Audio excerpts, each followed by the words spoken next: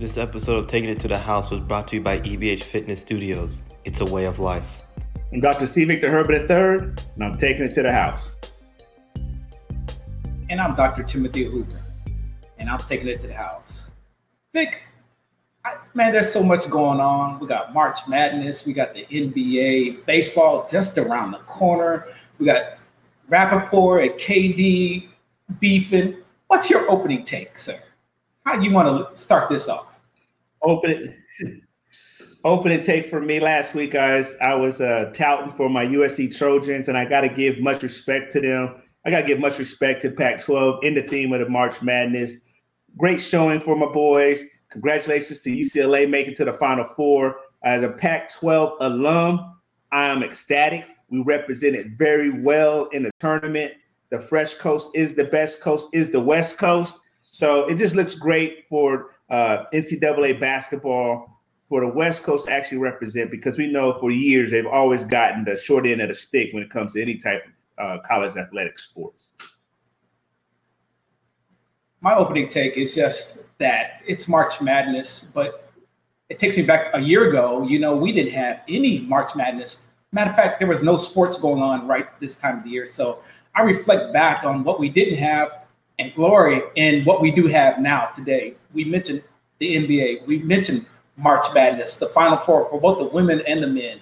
We're mentioning baseball coming up. And just last year, all of this was stripped away and taken away from us. So thank you, all you sports commissioners, talking heads, the science behind the madness. Thank you, because I am a fan and I am now a glutton for sports at this particular time. So thank you for all the sports that are out there. Speaking of the NCAA, men and women, the Final Four, you mentioned USC taking a hit yesterday with Gonzaga. Did you watch the game at all? Did you get a chance to see it?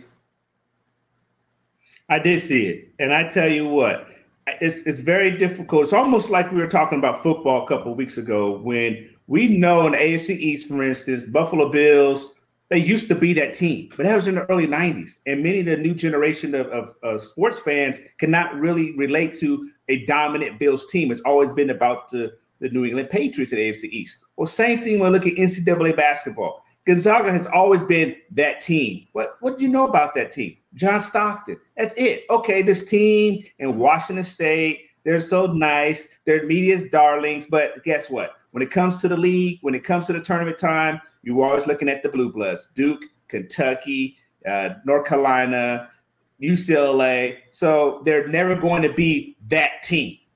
I tell you what, I am a believer. When you start hearing that they are undefeated and that they ran the table in their own conference at 14-0, you're saying, again, who do they play? But when you come against the men versus the men, I'm talking about the big boys of NCAA basketball, March Madness, they've been tested. And as I watched USC play this year, we had a couple high-quality stars. And again, this is Pac-12, so you already feel that you're going to get the best of the best players. And not saying that Gonzaga is not one of the best teams, the best schools, but again, you're not talking about Kentucky. You're not talking about UNC, UCLA. Those are the blue bloods. Those are the elites. I tell you what, Gonzaga came with it. And if you have not been watching the last 4 rounds, even if you missed their whole season, but if you have not watched them play from the 64 round to round 32 to round 16 to round 18, and then last night, you got to be a believer. These boys put on a clinic, and they stomped a straight mud hole, my boys tell. So what'd you think about it? That was the first time I saw Gonzaga play, and I was expecting a better game, especially with USC. I was pulling for USC. Like you, I'm a Trojan fan, way back Trojan fan. And so I was expecting a better contest. What I saw, what I witnessed was efficiency, professionalism from Gonzaga, an amateur team, a college team, but they were so efficient. We're talking about backdoor cuts. We're talking about movement, constant movement. Nobody's sitting. Matter of fact, it was even better than a typical NBA set, because everybody was moving. And if you're watching the NBA, it'll only be a couple people moving and people waiting on in the sides or in the wings, waiting for the ball to come their way. But Gonzaga kept moving. I thought about Pete Carril with the backdoor cuts and just movement.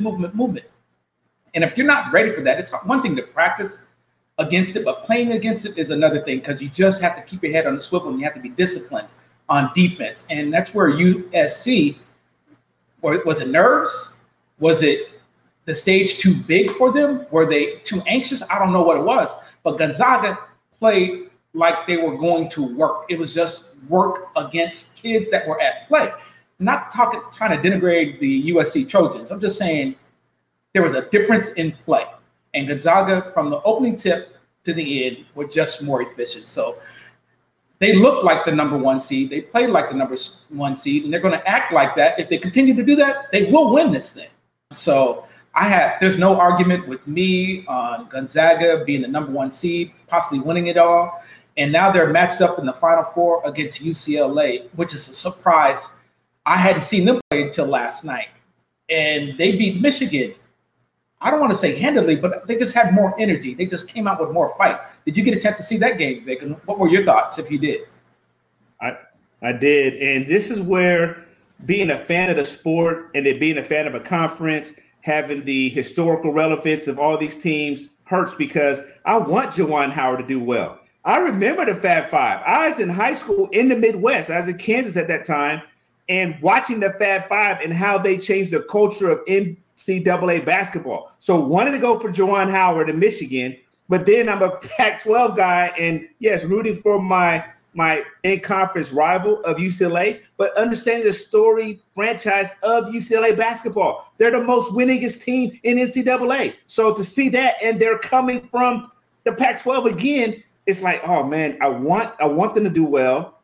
I want them to represent for the conference, but then I got Juwan Howard. So I was torn between what do I really want. But I tell you, both teams played excellent, but to watch how UCLA, again, it's one of those things, we know who we are.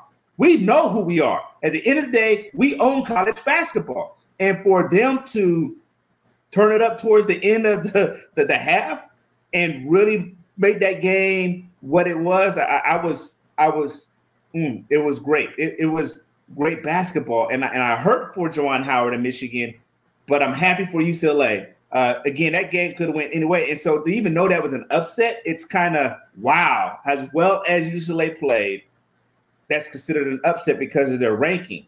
But also know Michigan, that wasn't the same team. One of their players, some guys just didn't show up the way they have. I don't want to say they choked. I do not want to use the word that they froze for the moment because they've been playing great. Hey, sometimes you're on, sometimes you're off, and they just couldn't hit it from beyond the arc, and it kind of hurt them.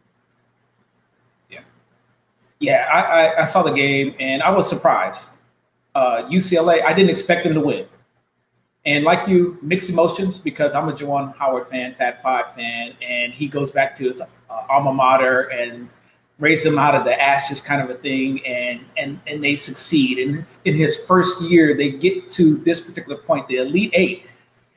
And it's like you get this close, and yet you're still so far away. So Juwan Howard, you have nothing to hang your head about, sir, for coming from the NBA sidelines now to the NCAA sidelines and to bring them this far. Sir, you have nothing to hang your head for. I feel for your seniors, so this may be the highest level of play that they ever get to. We don't know what's going to happen. Will they be able to transfer their talents? Will it translate into the NBA? I don't know. This could be their highest level of achievement. I don't know, but you brought them that far and you brought them joy. So, sir, you can say you did something, you made a difference for some of those people, because who knew Michigan would go as far as they did? Who knew? But UCLA, the home of Lou Alcindor, Bill Walton, Marcus Johnson, and on and on and on and on. I can't forget John Wooden. I'd be remiss if I didn't say John Wooden. So UCLA, you're representing again. I'm not going to mention the balls. I guess I did, but they happened to go to Alonzo happened to go to UCLA. But it's just a storied tradition, and you mentioned it. How they have in the NCAA, they are the most winningest franchise in the NCAA. And so to come this far, to make it to the Final Four, you got your hands full with Gonzaga this weekend. And so I'm pulling for you, UCLA. But you got to bring your hard hat. You got to be ready to play. And you can't take it lightly because I don't believe they are. And so when you talk about the John Stocktons, you talk about the backdoor cuts, you talk about the screens, you talk about taking charges, you talk about the fundamentals Gonzaga plays fundamentally sound. They make very few mistakes, which means UCLA, you're going to have to play almost a flawless game. Perfect. But you can do it, and I'm pulling for you. Yeah, Mark Few, if anyone understands who Mark Few is, the head coach for Gonzaga, the culture he's built over the last 10 years, that is what I'm impressed about. He still has the guys playing with a chip on their shoulder. He still has them playing as if, hey, we're just that team. We're just a Cinderella team every year, because those guys come out, again, they play very efficient, but they play with anger. Like, you will respect me. And we're going against the Blue Bloods. So here goes another true test. If you were a doubter, here it is. Okay, we took care of USC. Now we're going to take care of UCLA. Or they're trying to take care of UCLA. But in their mind, they're taking care of UCLA. So again, how he prepares his team, how he has those guys ready to say that was last week's game, that game's over, now it's played for the moment. They're not playing for next week, they're playing for the moment. And watching how he's done that over his tenure at Gonzaga has been impressive. And it takes a special leader to, again, to rally your team, to have a vision, saying this is where we're at, this is where we're going, but every step matters. And so I enjoy watching what he's been able to do. His name is still not mentioned along the lines of the Rick Pitino's or the the greats out there. So when we see that he's still getting slighted from a national, Calipari's, So when we see him still getting slighted from the national conversation, it causes me to want to root for him, because he is a great coach. He has a great system in place, and what he's done with that team and what he's doing for basketball on the West Coast as well is impressive. So I hope in that vein, I feel bad saying I hope he does very well. Again, I'm torn. It's mixed emotions between UCLA and them. Have you been able to follow the women's game at all since they've been into the March Madness? I have not as much. However, I have a classmate, a high school classmate, Adia Barnes, who is the head coach of Arizona. Like Juwan Howard, she went back to her alma mater, and she's coached her team to the Final Four. And I'm so proud of her. And I would have used that as my closing burn, but I got something else for that. But I watching what she's been able to do with her team. I am beyond ecstatic. But what I am upset about, how the doggone heck did Baylor get robbed like that, man? How did the Baylor females get robbed like that? We've already been talking about how Baylor or how NCAA women's basketball has been getting the short end of the stick. But if you watch that doggone game, the whole purpose of referees are not to determine the outcome of a game. You referee the game. I understand there can be some missed calls here and there, but come on, man. When you start having sports betting a part of our nation, a sports society now, you don't want calls like that to call it to, our culture. You do not want calls like that to make you think is the game fixed or not. That was unsat. They needed to fix that, man.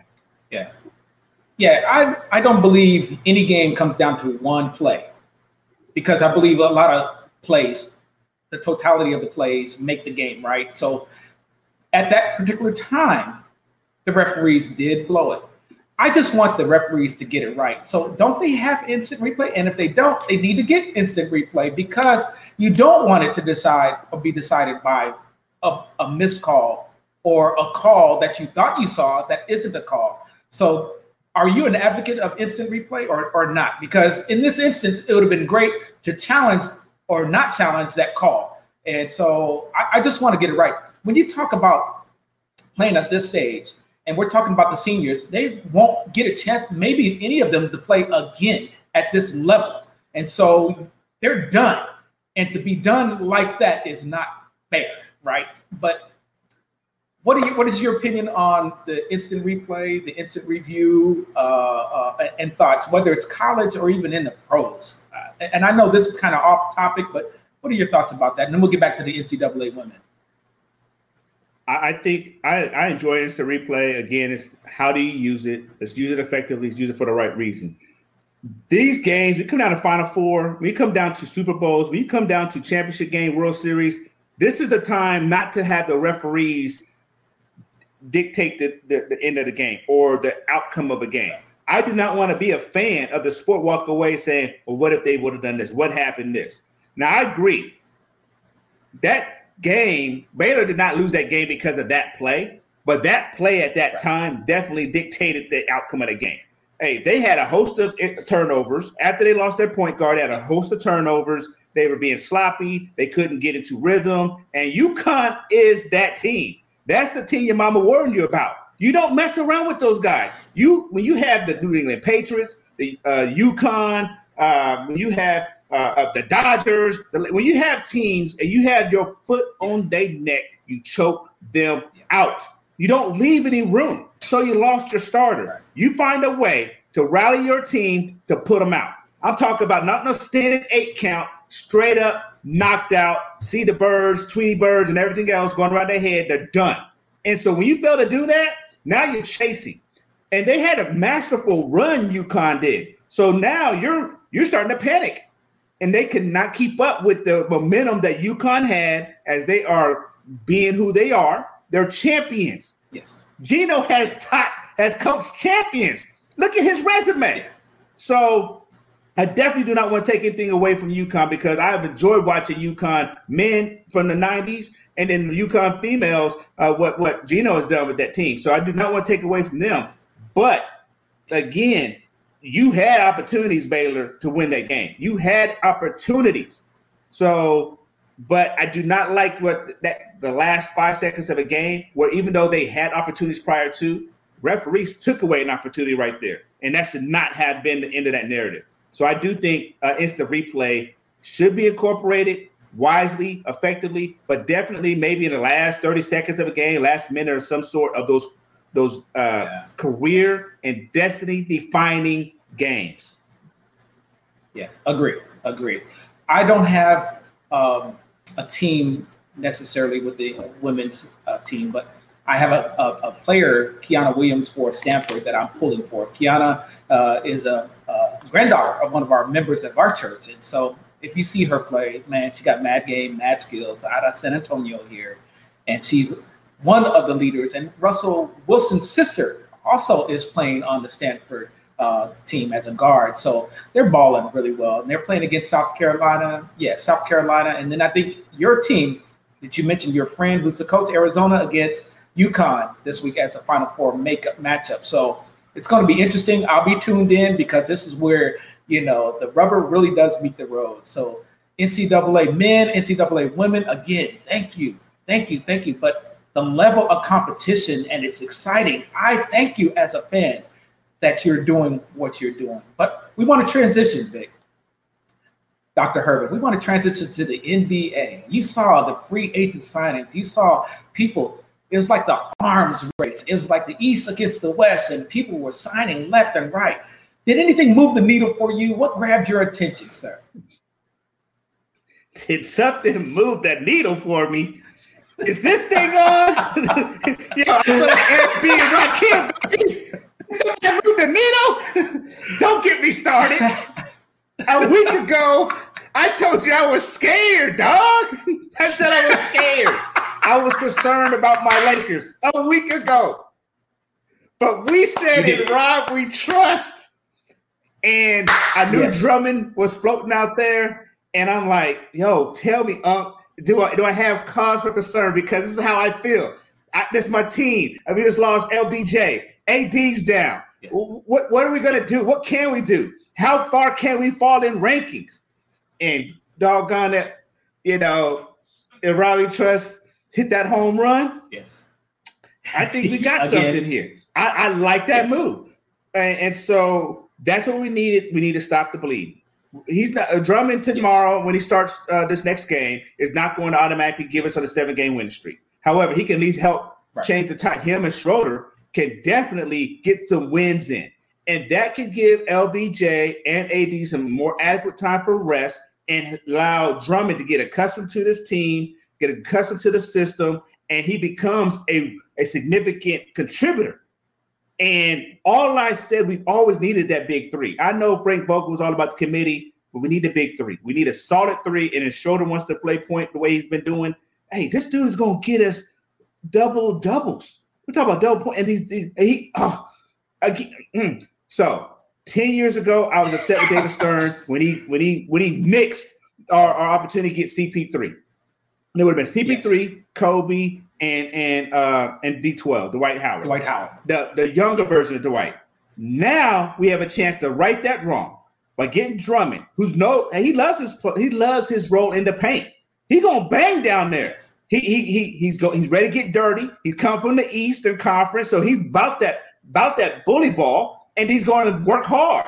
That's all we needed. Give us a good, solid body. Boogie couldn't do it that well last year. Dwight Howard could do the bodies, but he couldn't score the points. So, and again, Dwight Howard's not as young as Drummond. So to watch us reload this way, it gives me a burst of confidence. I'm excited to watch how we will ascend. And again, now, even if we're number 6 in seed, I don't care. Because once we reconstitute and our two stars come back together, it's on. And watching Drummond's humility when he joined the team, when you get players to your team, or even if we take this in the organizational leadership concept, if you have a high-performing organization and a great culture, a high morale, and someone's coming from another organization where they did not experience that, they're coming here to say, well, I'm now a member of this team with a level of excitement. They want to say why I contribute, why I matter, and they're going to come very hungry. And I see a lot of humility with him because he's paid his dues with the Clevelands, with the Detroits, and he wants to win. And so he's going to come here saying, wow, how can I play? How can I be a member? What do you all need me to do? No ego there. And I enjoy what he also does off the court. So for that part, I'm excited. I'll let you count on that before I go to the Eastern Conference. But what you think about that, man?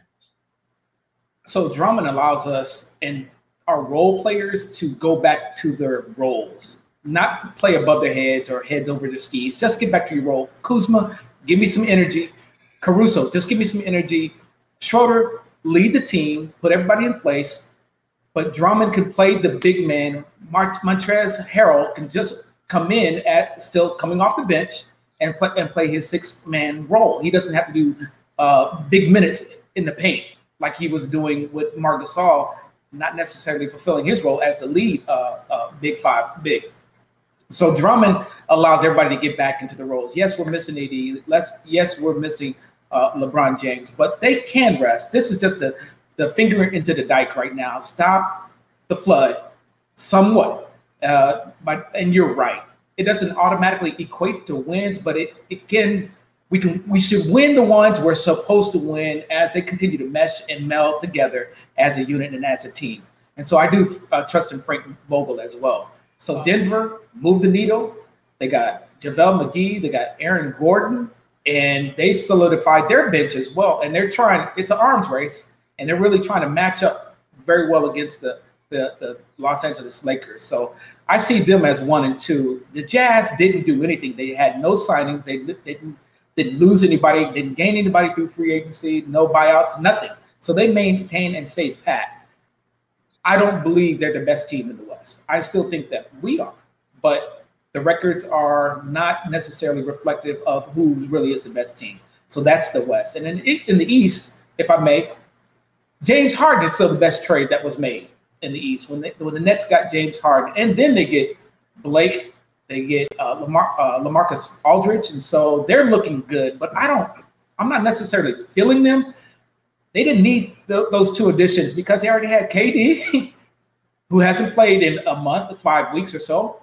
You still got Kyrie and you got James Harden. And James Harden, and I've said it repeatedly, is playing at an MVP level. They are going to be the representative out of the East, God willing that they have no injuries. So they're looking good. I don't see anybody else in the East representing. I did want to mention our producer, Steve. He's a Celtics fan.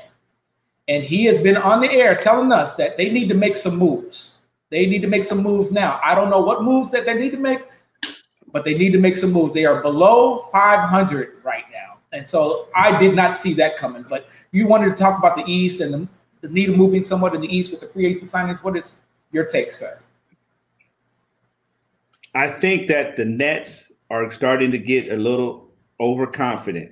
I think they're doing a little too much. I agree. The Harden trade was the trade of the year. but getting Blake Griffin, LaMarcus Aldridge almost reminds me of the Lakers of 2003, 2004, when we wanted to get in Karl Malone and Gary Payton. That's just too much. It was too much. We just needed that one extra player to complement Shaq and Kobe, and we probably could have done something, but it's just too much. And to get LaMarcus and a Blake Griffin that hasn't really done, I'm interested how that looks. And again, that big three has still not been a big three. So now you got two more. So now you got a big five. I don't know if they plan to start LaMarcus and Blake or all three. I don't know if they have their Eastern version of a all-star team. I don't know what it looks like. But when KD gets on the court and stop playing with Michael Rappaport, maybe we can see what kind of team they're going to have. And now they got 5 weeks left before the end of the season or less than that. So they're going to start gelling and meshing in the playoffs. I think it can be a train wreck waiting to come because they have not had a chance to storm, norm, and form and start performing. So I'm really interested again at that narrative. What can they do in a 7-game series? You like the Nets. I like the 76ers. The reason why I like the 76ers because I like Doc Rivers. Doc Rivers is a proven coach. Okay. This is still Steve Nash's first year. Doc Rivers got his boys playing on a high caliber. Doc Rivers has his chip on his shoulder as well. And so I do expect that to be the Eastern Conference Finals game. And it may come up against matchups, maybe come to coaches. But because of Doc Rivers' pedigree and how he's owned the East when he was in the East, I still give my nod to them, provided, like you said, injuries. Provided Joel Embiid is healthy, provided Ben Simmons is healthy, that team is something to play with. And they're young guns. So I like to watch that. But I'm really, again, the East, the Nets, that only those two pieces make me feel what they do that for.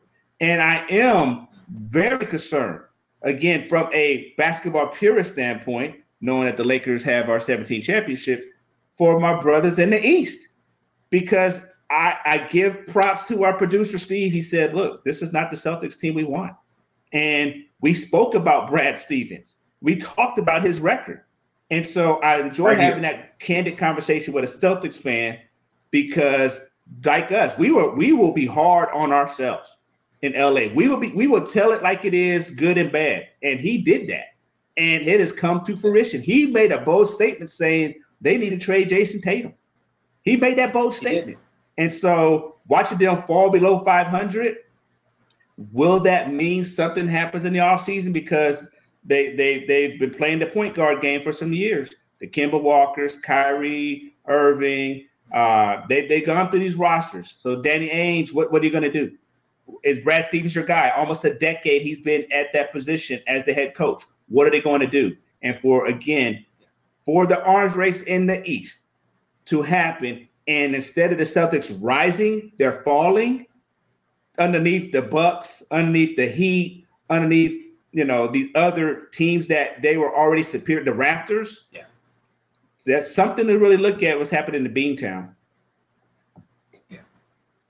Yeah. Great point, brother. Man, time flew by already. We're at the end. I want to thank you, Dr. Herben, for being my co-host for this many months already. I'm having fun. Having said that, our co-host, Dr. Jania Hoover, we miss you. It's like us just running, and we have no guidance, no direction, and you are our guard. So we need you back. For those who do not know, Dr. Hoover, Dr. Jania Hoover, she's pre-commitments, and so she'll be back next week, God willing.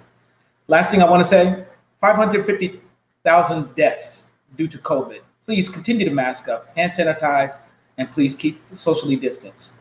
And we'll see you next week on Taking It to the House. Everyone, please check in with us on our Twitter. We have a very actively engaged Twitter page. Hit us up on there. We're talking every day. We're taking it to the house every day. Talk to us. Let us know what you got because we're bringing the heat. In addition to that, I have to say, my son, I spoke about my son on air before. I'm extremely proud of my son. He has made his decision for where he's going to spend his next 4 years of college. My son is going to go to LSU, Louisiana State University, and he will be class of 2025. I'm so proud of this young man. I'm so proud of him. And so to my son, We rally behind you. We stand behind you as you continue to progress in life and this next phase of life, that things are going to get even that much sweeter. Enjoy these next 4 years. Let's enjoy this summer as we have this serious conversations and prepare you for this next phase of life. So again, I'm very proud father over here to my son, class of 2025, C. Victor Herman IV. Handle your business, son. Quarter.